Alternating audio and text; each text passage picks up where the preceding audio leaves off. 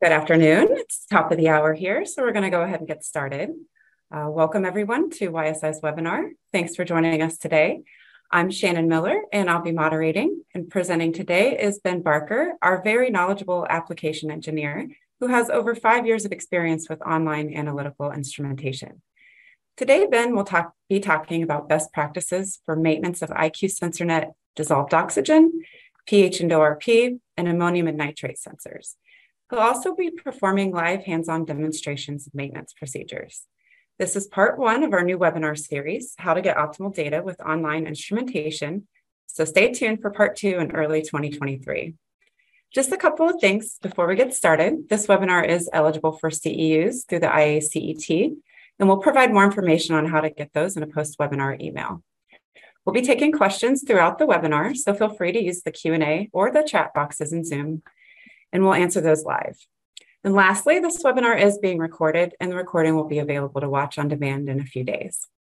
There will also be a link to that in the post-webinar email. And with that, we'll go ahead and kick off the presentation, and I'll turn it over to Ben to get started.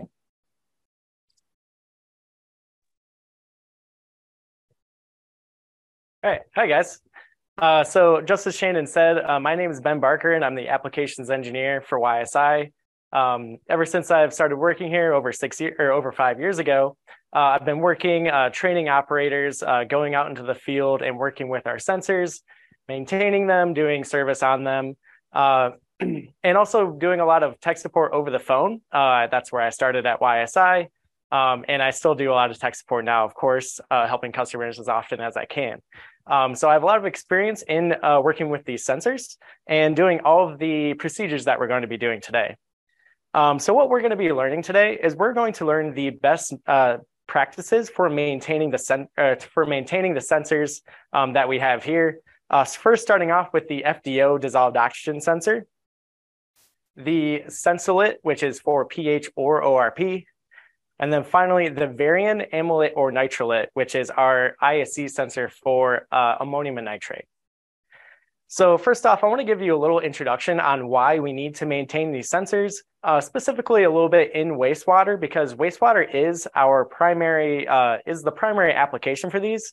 And these sensors were designed specifically for wastewater. So we wanted them to be as robust as possible. So first off, wastewater, as you guys would know, is a very difficult place for these, what I would consider a highly scientific piece of equipment to be running continuously 24/7. So as with anything that you have, like in your home, you need to continually maintain these things for them to be running as perfectly as you want them to be. So what causes sensors to foul? Well, in wastewater, there's a lot of different things that are coming in from wastewater that might be difficult on your sensors. The first one is physical objects. Depending on the certain place in the process or how good your headworks is, you might have like hair or rags or branches or literally anything that goes down the drain could be hitting the sensor face and causing damage or causing issues. The next thing could be like fog. So fats, oils, and greases. Particularly, fog is very difficult on sensors because they like to coat the measuring surface of our sensors. So that's a really difficult one as well. And then finally, activated solids. So if you're in the activated sludge portion of the wastewater treatment plant, that's actually the main application for most of our sensors anyways. Those solids, depending on the type of solids, depending on the type of water, some solids actually can cover the face of the sensor very, very well. But of course, it depends on the type of water, because some other types of solids, don't even touch or don't even grow on the sensor at all. So it kind of very much depends on the type of water that you might have at your facility.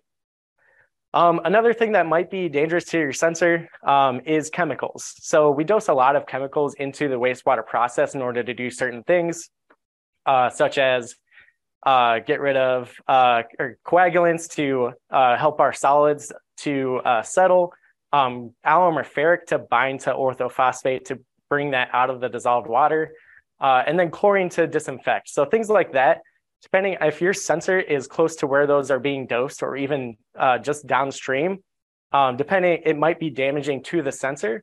or in particular for coagulants, if you have a lot of ferric or alum or anything that's going to create more solids, that is often something very sticky to the sensor, and that will cover up the face of your sensor very quickly.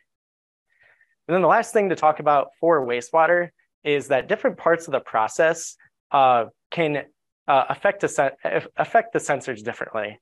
So for instance, starting at the influent, you're going to have a lot of things in that process or in the water, incoming water, that could be damaging to your sensors. So things like branches, things like rags, things like even like highly acidic or highly basic solutions that could be dumped from a manufacturing facility. At that part of the process, that sensor is there in that type of water that could be it is subjected to those types of things in the water. In the activated sludge portion of the process, you at least get rid of most of those bigger objects with your headworks. But in the activated sludge portion, again, you will have a lot of solids in that process because we're trying to grow solids so that we can have our microbial bacteria to remove things like BOD and nutrients. And in the activated sludge portion, it really depends on the type of solids that are in there. Oftentimes, that the activated sludge portion of the wastewater process can coat the sensors really quickly.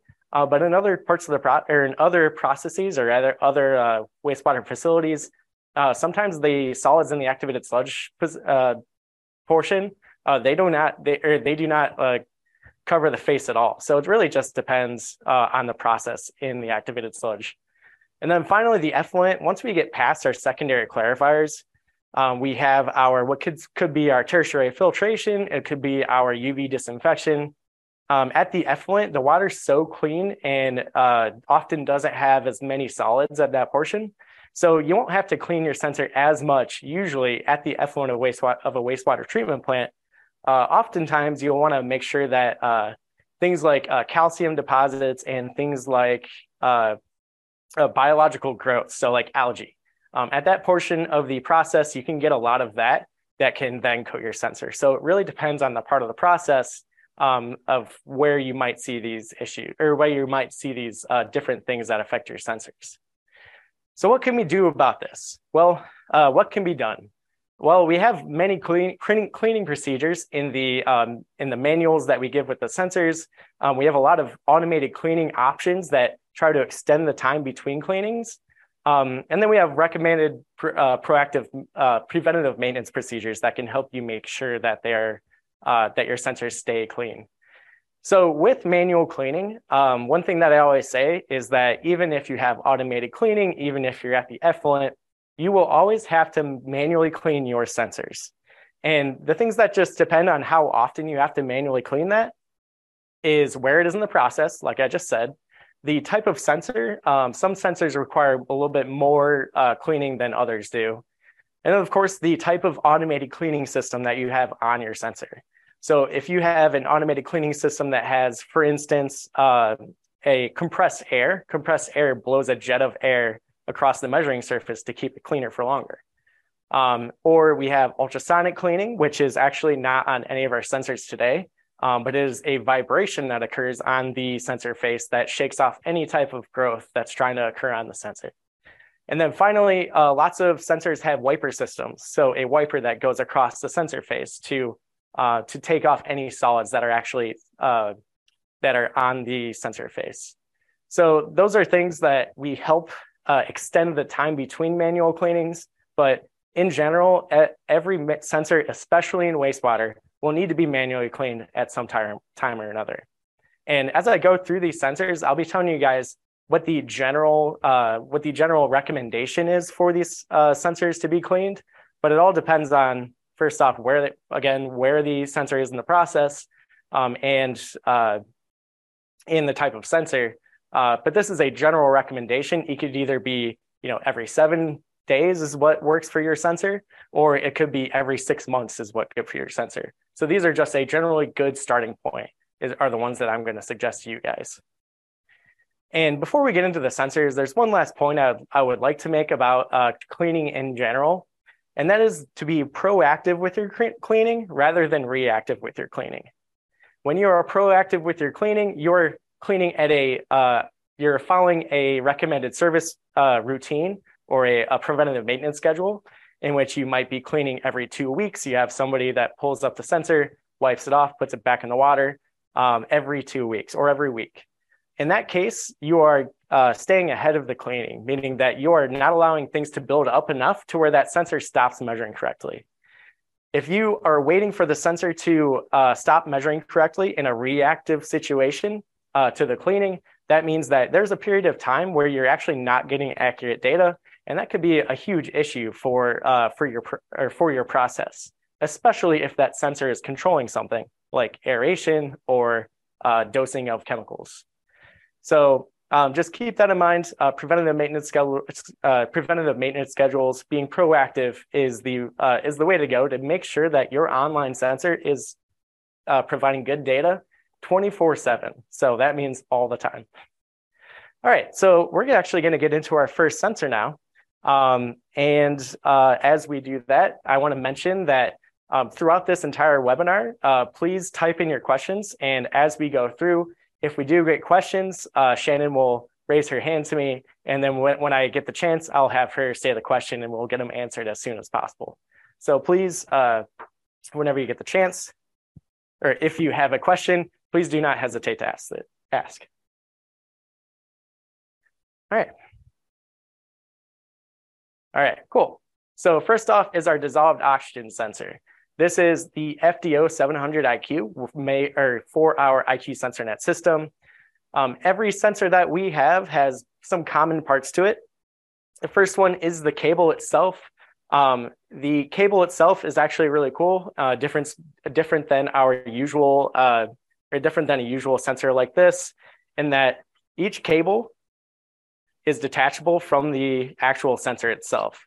So we can actually connect any cable to any IQ SensorNet sensor. And the benefit of that is that you can actually mix and match sensors. You can take cables, you can take new cables in case it breaks. But in this case, I'm going to show you guys how to put this on really quickly. Just fits on there, and then you just tighten it up, and it'll automatically recognize that sensor on your controller. So besides the cable, we actually also have the sensor armature. So the sensor armature is where the main measuring portion takes place. It's all the boards and everything that it needs to make the measurement. We have a probe guard in most cases. This probe guard is designed to keep things like rags and other things from actually damaging the sensor face. And then, of course, most sensors will have some type of consumable part. In this case, we have a sensor cap here, and I'll talk a little bit more about that in a second. Okay, so first off, cleaning an FDO sensor. I recommend cleaning an FDO sensor about every 2 to 4 weeks. Of course, again, that depends on a certain part of the process, but that's a good place to start. And then if you determine that it's not often enough, you can reduce that down to like 7 days. If you notice that it's staying perfectly clean, then you can extend that out to maybe every 2 months, but 2 to 4 weeks is a good starting point. So cleaning an FDO sensor is very, very easy. The main thing you really want to worry about is the actual face of the measurement, or the face of the sensor itself. To do that, the only thing that you really need for this is a cloth, some water, and in this case, I'm just going to use tap water. And then all I'm going to do is I'm going to take the cloth, dip it in some water, and then I'm going to just lightly take my moist cloth and clean off whatever is on the actual measuring surface of the sensor. Now, for the rest of the sensor, there's going to be likely solids on the rest of the sensor too. So I would prefer just to wipe off the rest of the sensor as well to get off any solids that's building on there, just because it doesn't necessarily actually affect the measurement of the sensor, but it does make it look good. It does make it look nice and clean. Okay, so one thing to note about cleaning one of these sensors, or one of the FDO sensors, is to not use hard brushes. the measuring surface of the sensor caps are pretty delicate. And if you use a hard bristle brush, that could scratch the measuring surface and bring off some of the layers on top of it. And that will disrupt your measurement and ruin the cap. Actually, this is a cap itself that has actually been damaged a very similar way. You can actually see the green light that you shouldn't be able to see. All right, so another thing is that this alcohol, or the actual measurement surface here, this can be dissolved in alcohol or any organic solvent. So please do not clean this with like alcohol or isopropyl alcohol or anything like that, is it might dissolve the actual surface of the sensor cap, which is obviously going to damage the cap itself. It's also why you can't use these in the wine or beer industry as well. All right, so cleaning every 2 to 4 weeks. The next thing is consumables. So when I say consumables, I'm telling you things on the sensor that need to be routinely replaced. In the case of the FDO sensor, that is the sensor cap that we have at the end here. It lasts from 2 to 5 years, of course, depending on how it's cared for. And it's actually warranty for 2 years. So it can actually last quite a long time just by itself. So how do we store this? Well, this is actually comes in a small case, but these don't have a lifespan to it until you put it on the cap or put it on the actual face of the sensor. So you can actually keep spares of these. So if you have a lot of FDO sensors at your facility, I would recommend to have several of these as backup. So if you have a problem, you can just pop it off and pop on a new one. So replacing these is also very easy. I have a ring that actually holds the sensor cap down onto the FDO cap. So I'm just going to unscrew that here real quick.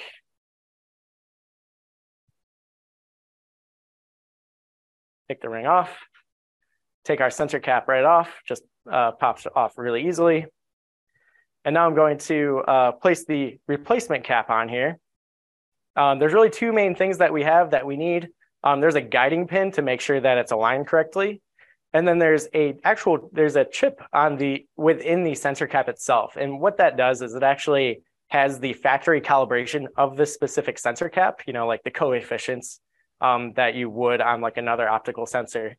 But when I place this sensor cap onto the DO sensor, it's going to automatically upload that factory calibration into the controller, and it will automatically start measuring right away. So there's no like coefficients that you have to put in replacing this. So I just place that on there, I screw that in, and then we're good to go. So the nicest thing about these dissolved oxygen sensors is that they are this technology has come such a long way with the reference paths of the light and all these in the types of light that you use. And I'm not going to get into that today, but there's no calibration that is ever needed for this sensor. So we actually, when we do demonstrations, when we do on-site trainings for operators that have purchased one of these, we tell them to not calibrate the sensor. That is likely it's probably something else that's going on with the sensor instead, or the process of the water as well. And I see that we have a question, so I'm going to pop over to Shannon and see what we got. Thanks, Ben. We have a question here. If they shelve or store spares, when does the warranty start? Is it when you put the cap in service or from the time of purchase? So the warranty is, can you guys hear me? Okay. The warranty is from the time of purchase. So likely, again, I wouldn't worry about that necessarily, because if they're lasting a long time, you put on this new cap, say it's like 1.5 years old, that new cap should still last like over 2 years, maybe up to 3 to 5 years.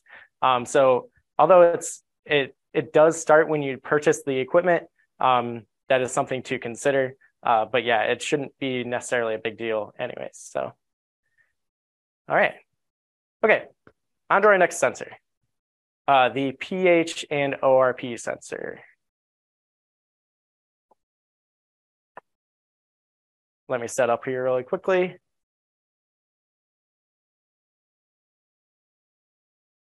Okay, so this is the Sensolit. This is a pH or ORP sensor. As I taught you with the DO sensor, we have a cable that goes to our controller. We have the sensor connection to where we connect the cable to the armature of the sensor. And then in this case, we have a very important probe guard on this one. This is the only one that's really essential to the process or essential to the sensor itself. So let me screw this off really quickly. First off, this does protect the very delicate pH glass, but it also serves the important purpose of actually holding the electrode in there.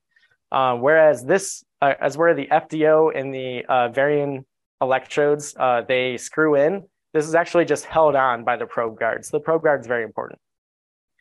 Let's place that back. And of course, we have the electrode itself. So I have right now I have a pH electrode in there now. If I wanted to make this an ORP electrode, I would literally just purchase an ORP electrode, take out the pH electrode, put in an ORP electrode, and then there's just some configuring on the controller. And I'll show you how to do that here in a second. Okay, so first off, cleaning for this sensor. Again, I recommend every 2 to 4 weeks with either a moist cloth or a soft brush. So again, when I said the sensor is the electrode is a very delicate piece of equipment. Dang. It is a glass bulb, so you have to be very delicate with the actual glass bulb itself. So if I can actually lower this, this is the way to go. I'll demonstrate for you guys. First off, always remember to take off the probe guard or the cover. This is just to protect it during shipping or for storage. But in many cases, this could actually, I have seen in certain instances where customers may have forgotten to take that off and wondering why their pH wasn't reading correctly. All right, so for cleaning, I'm just going to either take some processed water or even just a spray bottle like this. And I'm just going to spray first off the side of the sensors, clean that with a rag like the other sensor. And then for the actual sensor itself, or the actual electrode itself, that's when I want to make sure that I get clean. So I'm going to take my water here and spray directly on the electrode. Get it as clean as possible. I'll take my brush or my cloth and brush any solids that are on the sides of the electrode. And it might make it easier to actually take off the probe guard here. So I'm going to do that real quickly. And so you guys can see better.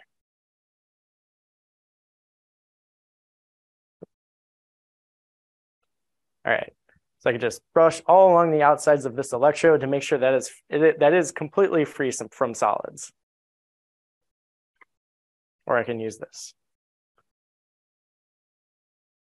Give it another spray. And then I can place it back in the water after I replace my probe guard.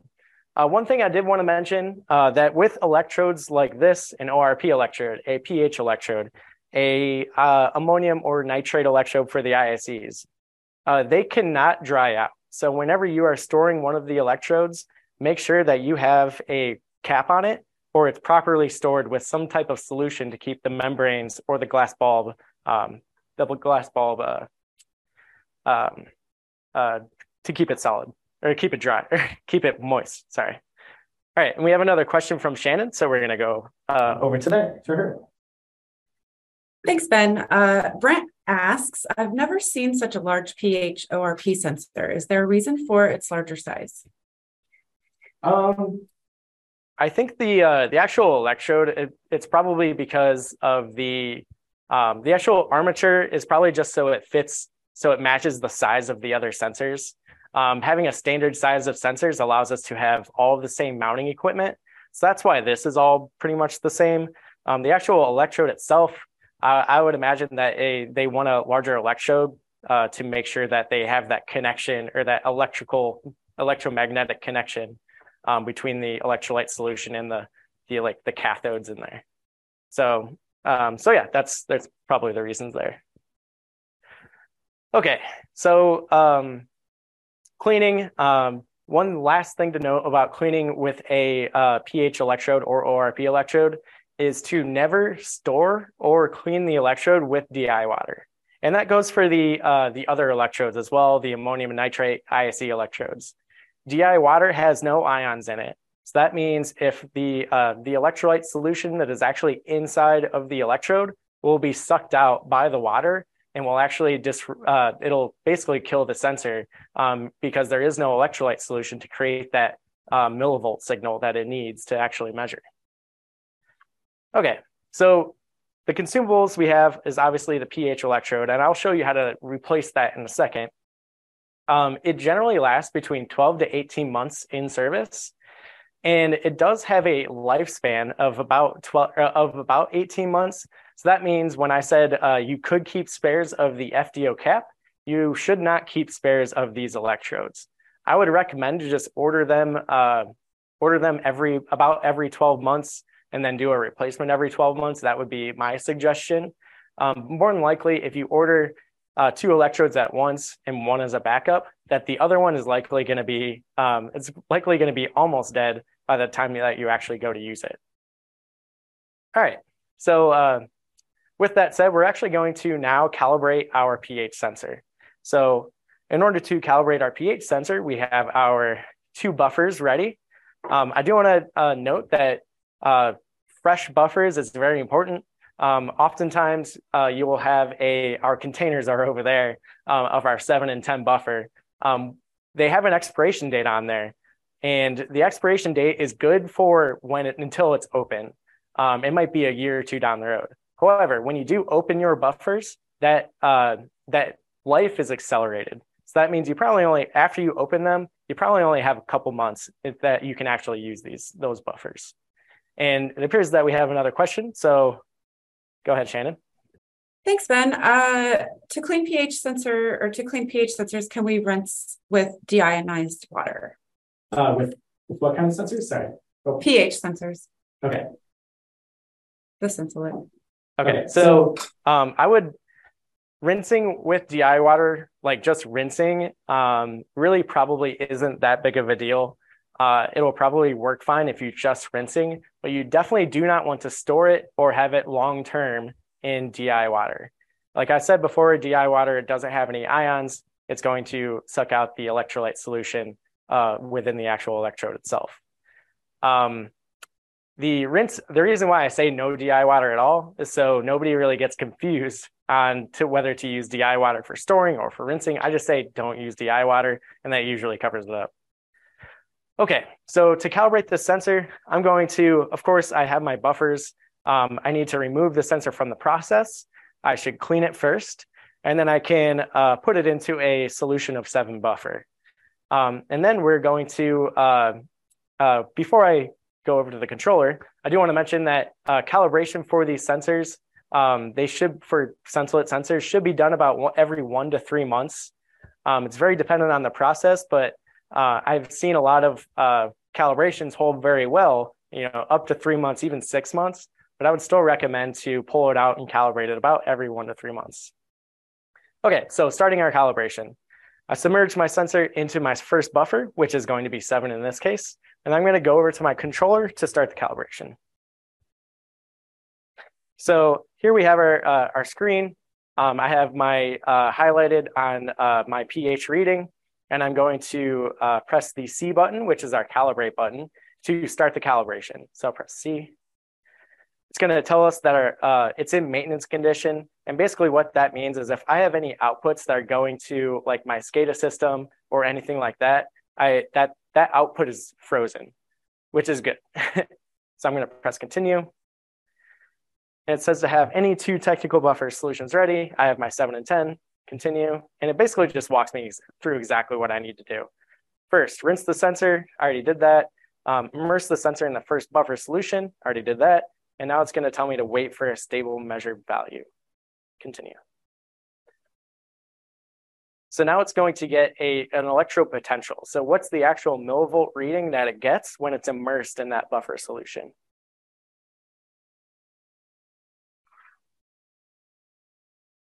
And it should only take a minute or 2.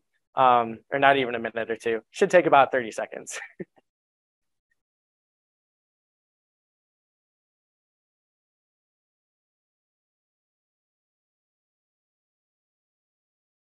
And it appears that Shannon has a question, so we'll go ahead and answer that as I switch this over to a 7 and 10 buffer solution.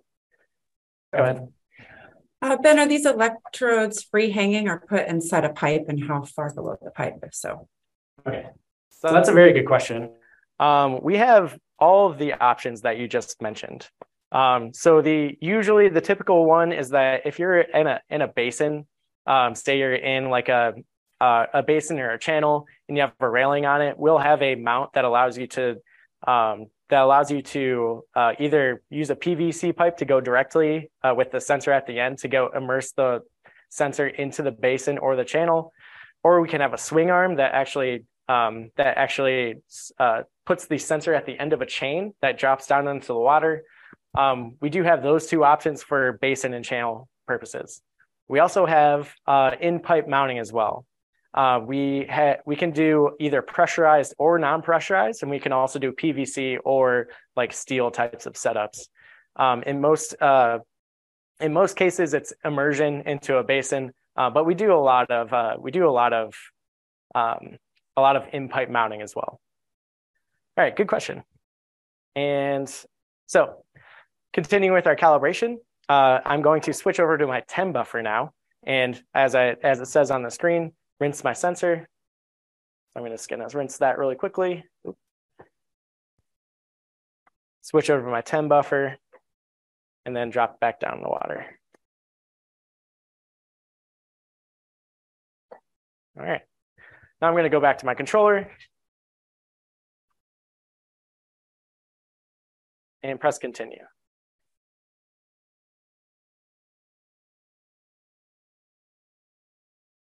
Now it's going to get a millivolt value in the pH of 10, which usually it looks about like a -70 to about -70. So this is actually looking like a really good calibration.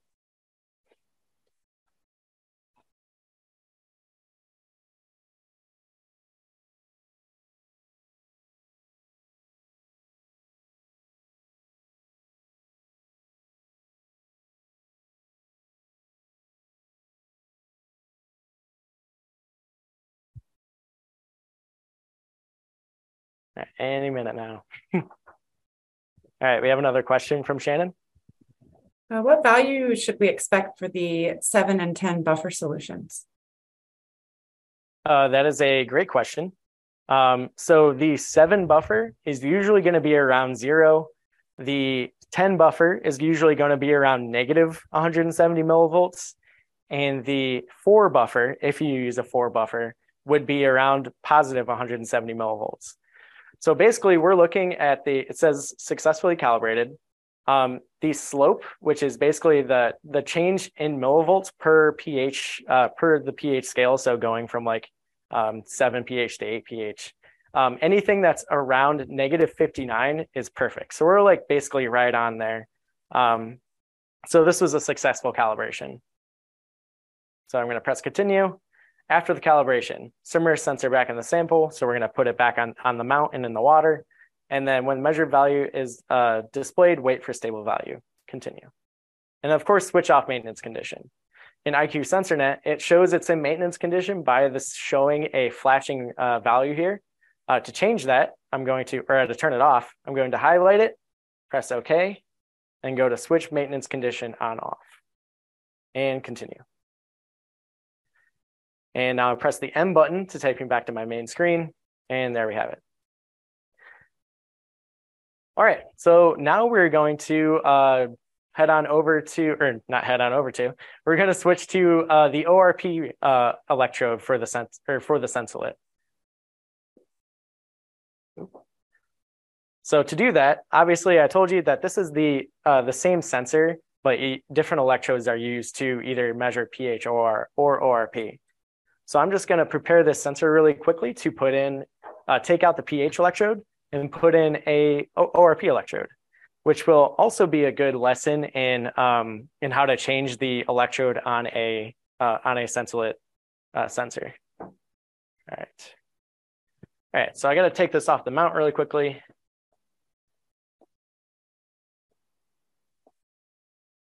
All right. Okay, so to change an electrode on the Sensolit, I'm just going to unscrew the probe guard here. And the nice thing about this is that this probe guard was designed to basically be a tool to pry out the electrode from the actual armature of the sensor. So there really is no tools required to replace these electrodes, which is super, super nice.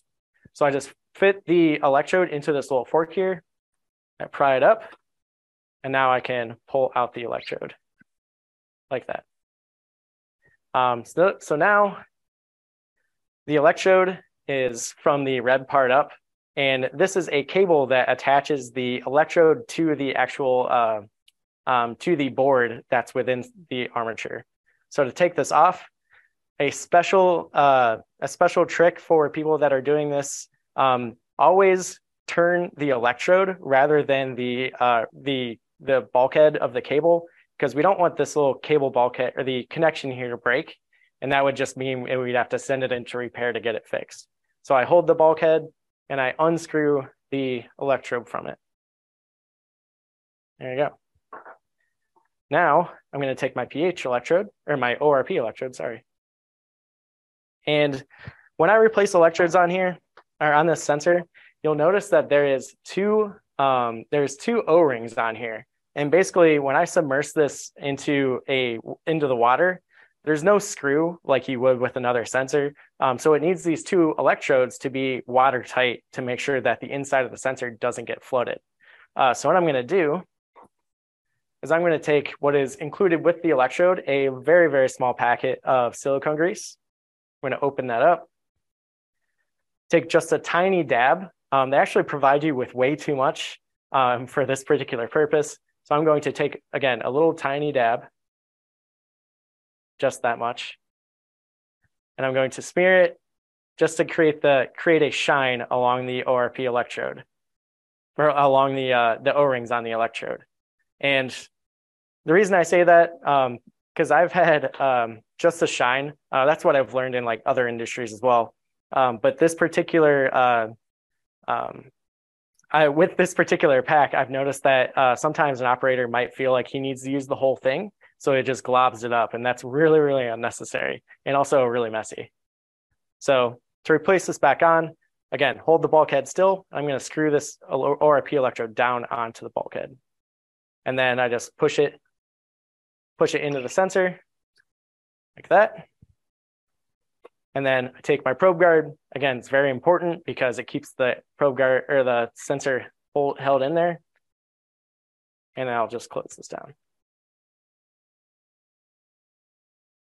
And then, of course, I want to make sure that I remember to take off my probe cover, my electrode cover, if I can. There we go. Place her back in here.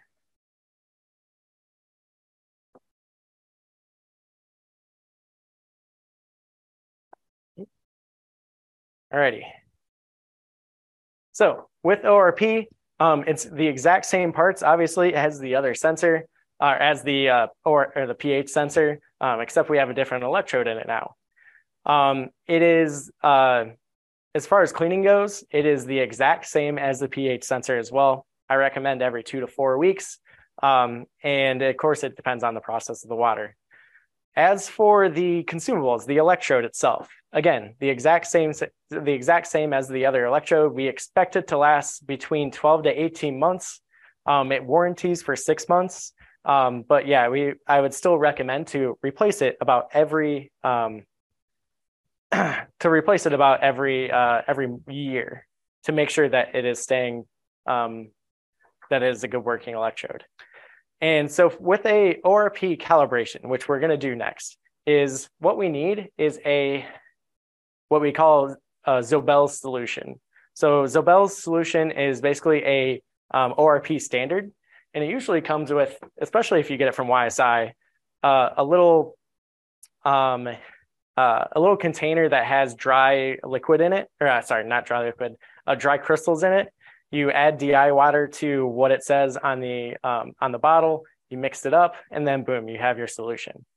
So with this, ORP solution has a particular value to it. It's not like 100 millivolts or anything like that, and it also depends on temperature. So with the there's usually with the manual that comes with it, it'll tell you what the particular value of the Zobel solution is going to be in millivolts at this particular temperature that you're at. So you have to look on a little chart to figure it. At our temperature right now, that's going to be 232 millivolts. So when I take my Zobel solution, I'm going to immerse it into my little thing here.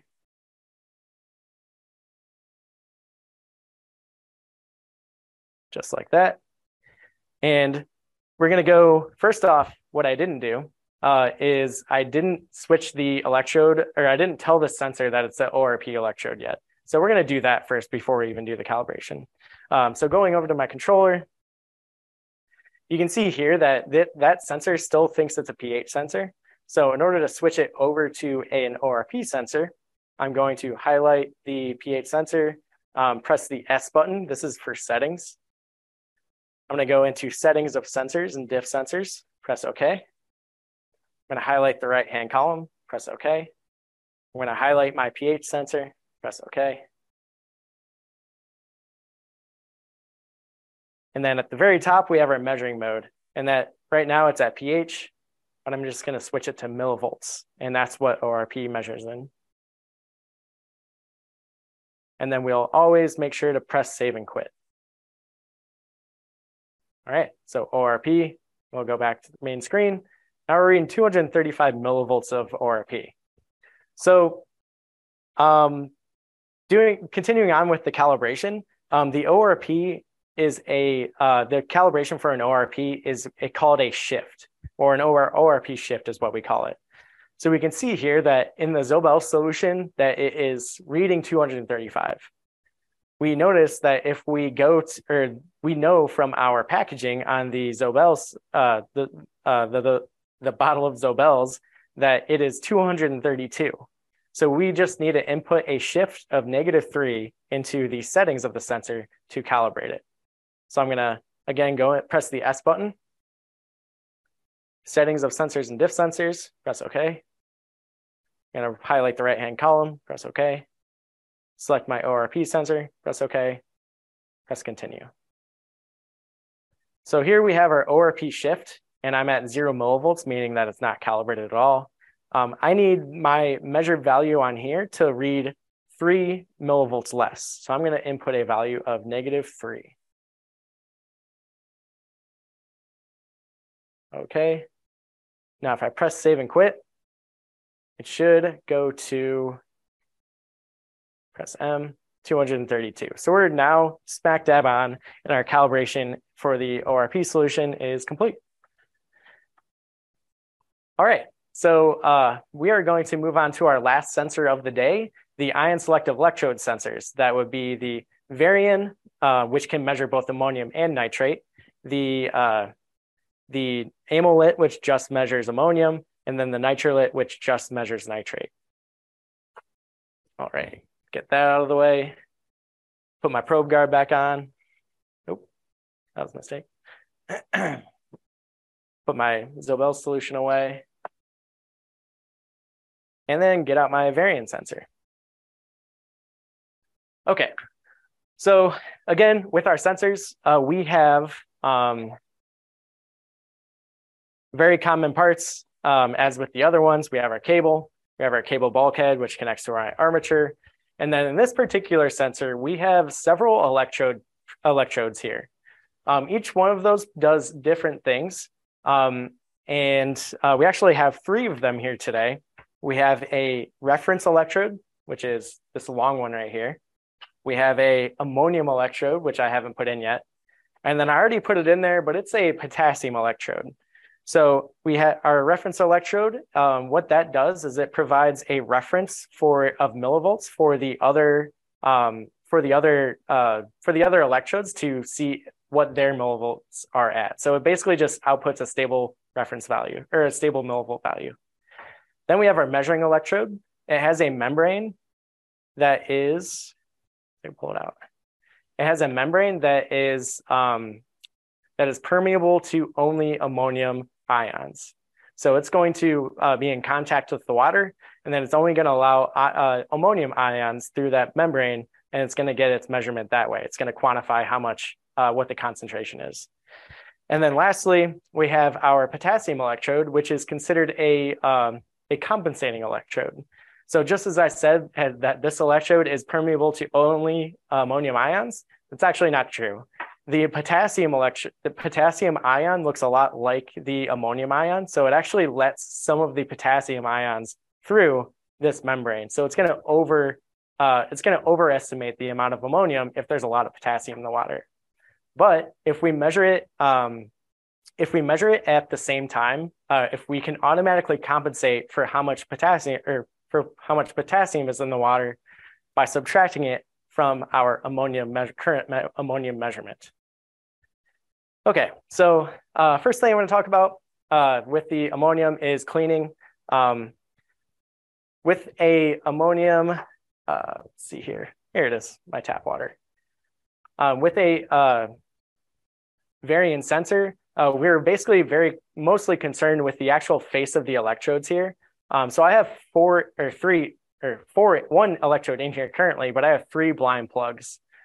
So basically, I just want to keep the face of those electrodes clean so that the membrane can make contact with the actual water itself. So to do that, again, no DI water. Make sure that you're just using tap water or processed water. I'm going to take my brush. I'm going to dip it in the water. I'm going to brush directly across the electrodes to get off any solids that might be building up on the end of the sensor. Of course, I can take my bottle of water and then spray all across the electrodes as well. But once that's done, you should be pretty good. You should be good to go on the measurement or with the cleaning. Right, and again, I recommend to do that every 2 to 4 weeks. One thing that I would say, and that a lot of our customers do, if they're doing ammonia-based aeration control with these sensors, they almost always use air cleaning attached with it. Air cleaning can, when I say automatic cleaning systems can help extend the times between manual cleanings. Well, air cleaning can extend from, pulling it up to clean it every 2 to 4 weeks. You'd actually go probably even like up to 4 to 5 to 6 months without even pulling the sensor out of the water. So using air cleaning is a great option, especially when a measurement as important as ammonium, which might even directly control your blowers, is being used right now. And we have another question, so I'll let Shannon go ahead and let's see what we got. So I have a question from Rich here. We were told by a local sales rep that we can't use water to clean, but instead should use processed water. Is there any truth to that? Yeah. So yes, that's actually a very common thing that I would recommend with most of our sensors.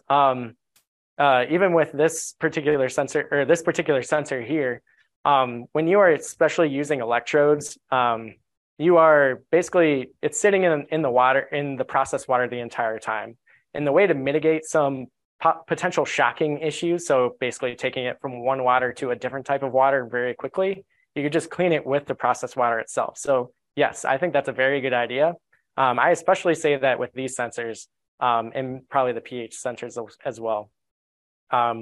So yeah, again, to reduce the amount of shock that the sensor has going from one type of water to tap water and then going back to the processed water, to eliminate that, it is a good idea. Cool. Good question.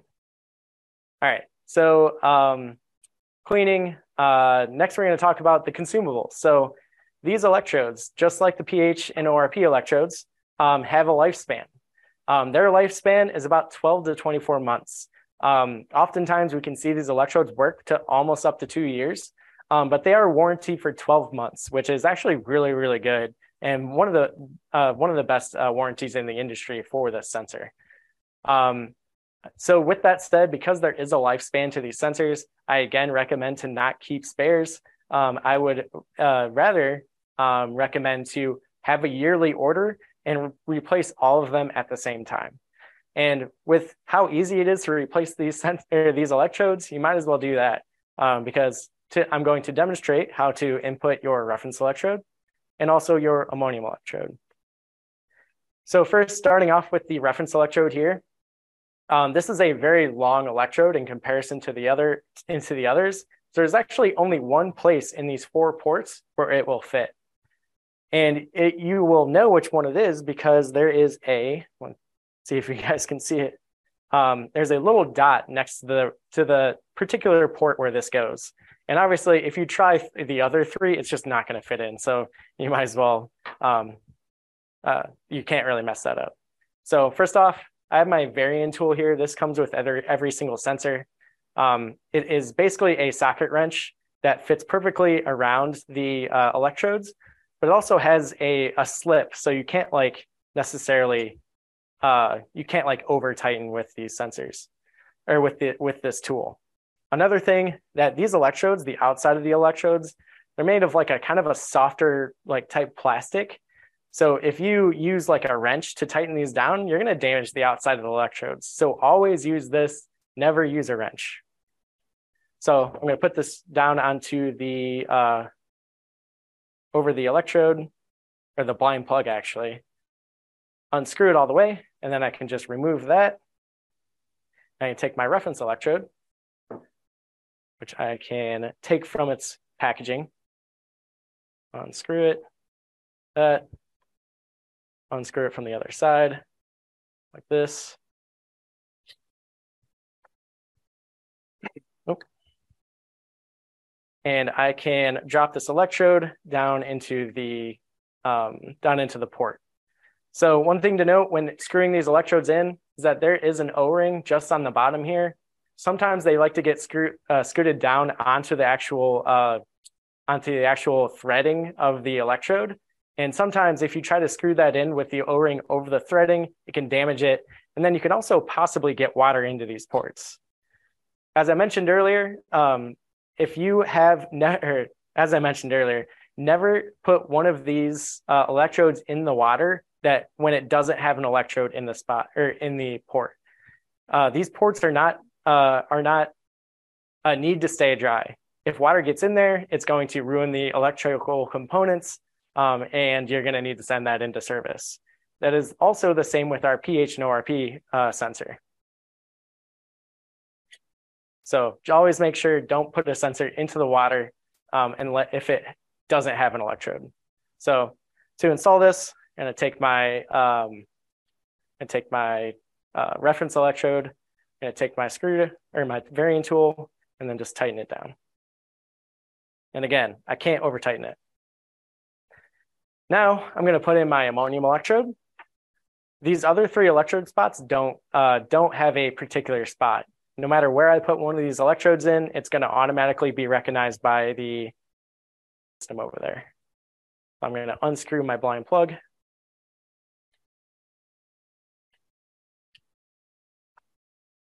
I'm going to take my ammonium electrode from its packaging.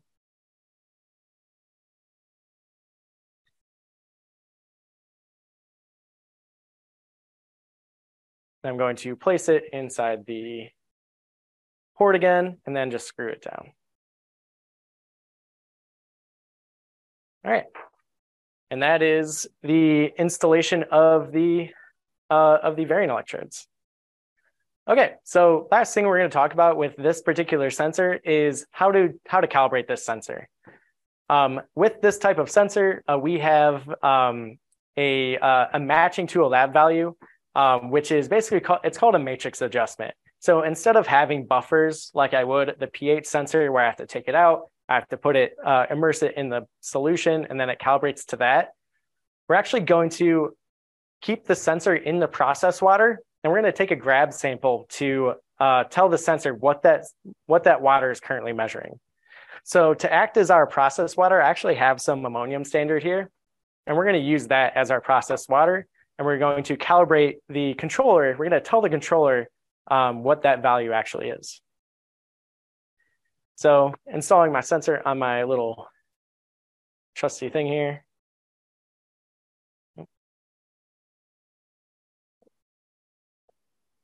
Maybe.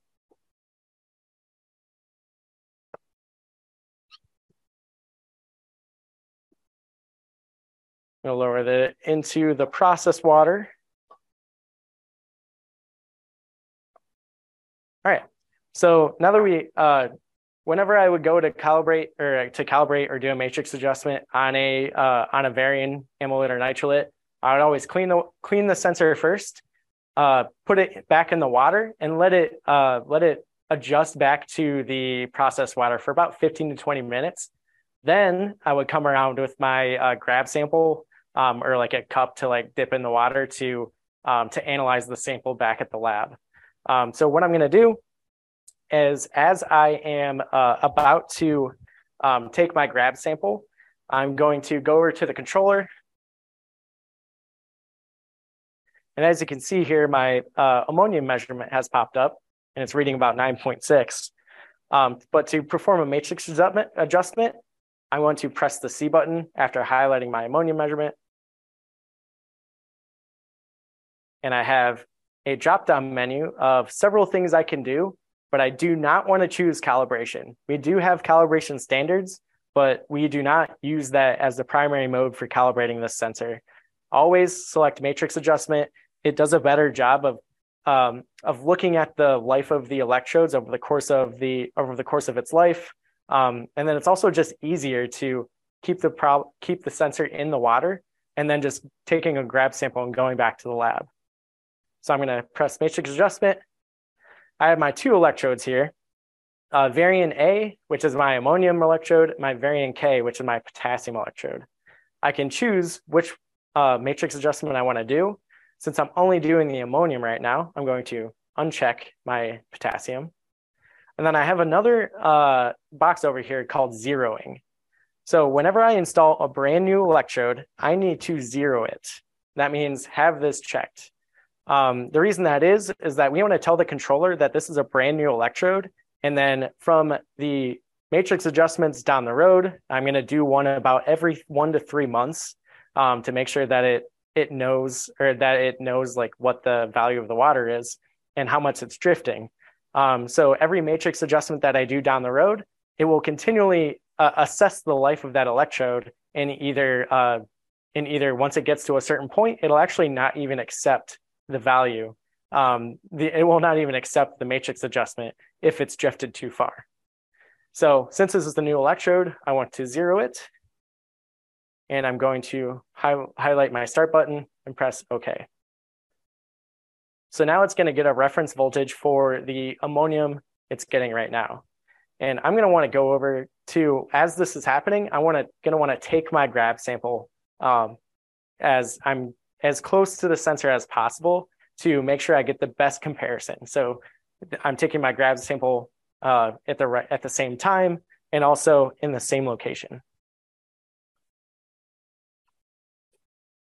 But again, usually it takes just about 30 seconds. And we have a question. So I'm going to have Shannon. How often should you calibrate the ammonium probe? So yeah, I realized that I briefly missed that, but then caught back up to it. You should calibrate or do a matrix adjustment about every 1 to 3 months. I would recommend you could usually get away with 3 months in a normal application. If you're in a particular location where you're measuring very, very low values, say below 1 milligram per liter, that's when I would suggest to potentially do it every month to make sure that you're staying very, very accurate. Okay, so it's done its job. Step 1, reference voltage is saved. That's what I was just doing. Step 2, what I was just mentioning, take grab sample and determine the ISE concentration in the lab for ammonium. So we'll take that grab sample, we'll go back to the lab, and we will get get a lab value for that measurement, which is good because we should trust our lab values a lot. And then step 3, after determining ISE concentration in the lab, input the lab value via the C key. So when I press OK here, it's going to go back to the main screen.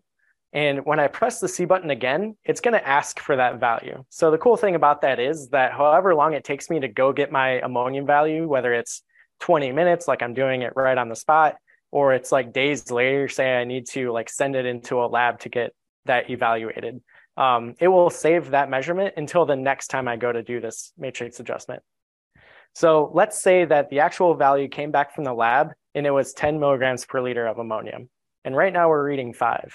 So now I need to highlight my measurement, press the C button, and enter in my value.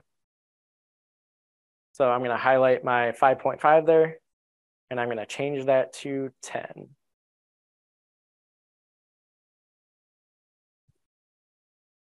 I want to accept the matrix adjustment and press accept.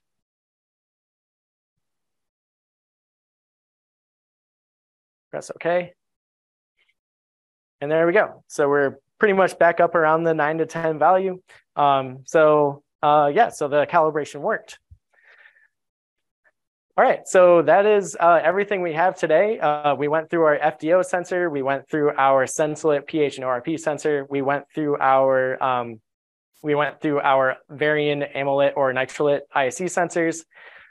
In the future webinars, in this series, we are going to cover the rest of our sensors and analyzers, and also cover some the proper ways to get a preventative maintenance schedule going. So next, probably at the beginning of next year, beginning of 2023, be on the lookout for our next installment. We'll be doing TSS and turbidity, so the biosolid and Visoturb. We'll be doing our UV sensors, so nitrate, nitrite, COD, BOD, TOC, UVT 254, all the UV sensors, and then our IFL sludge level sensor, so the sludge level within your clarifiers. So I just want to thank everyone for coming. I hope you learned something. I think these will be valuable videos that you can read. You can come back and watch anytime. And I want to thank Justin and Shannon for doing a great job in doing this live webinar. It's the first time we've ever done this, so it's been a lot of fun. And then, if they have any more questions, or if we have time for questions, we can do that. We're actually at a little bit over. So I just wanted to thank everyone for joining us today. We will follow up with any questions that we didn't get to. I hope you all found this webinar to be useful or helpful, and that you learned something new today. Keep an eye on your inbox over the next few days for a link to the recording, more information on how to get your CEUs for today's session. And please take a few seconds to complete our post-webinar survey that will pop up after the webinar. Your feedback is valuable to us, and it helps us determine future webinar topics. Thanks, everyone, and have a great day. Thanks, Eric.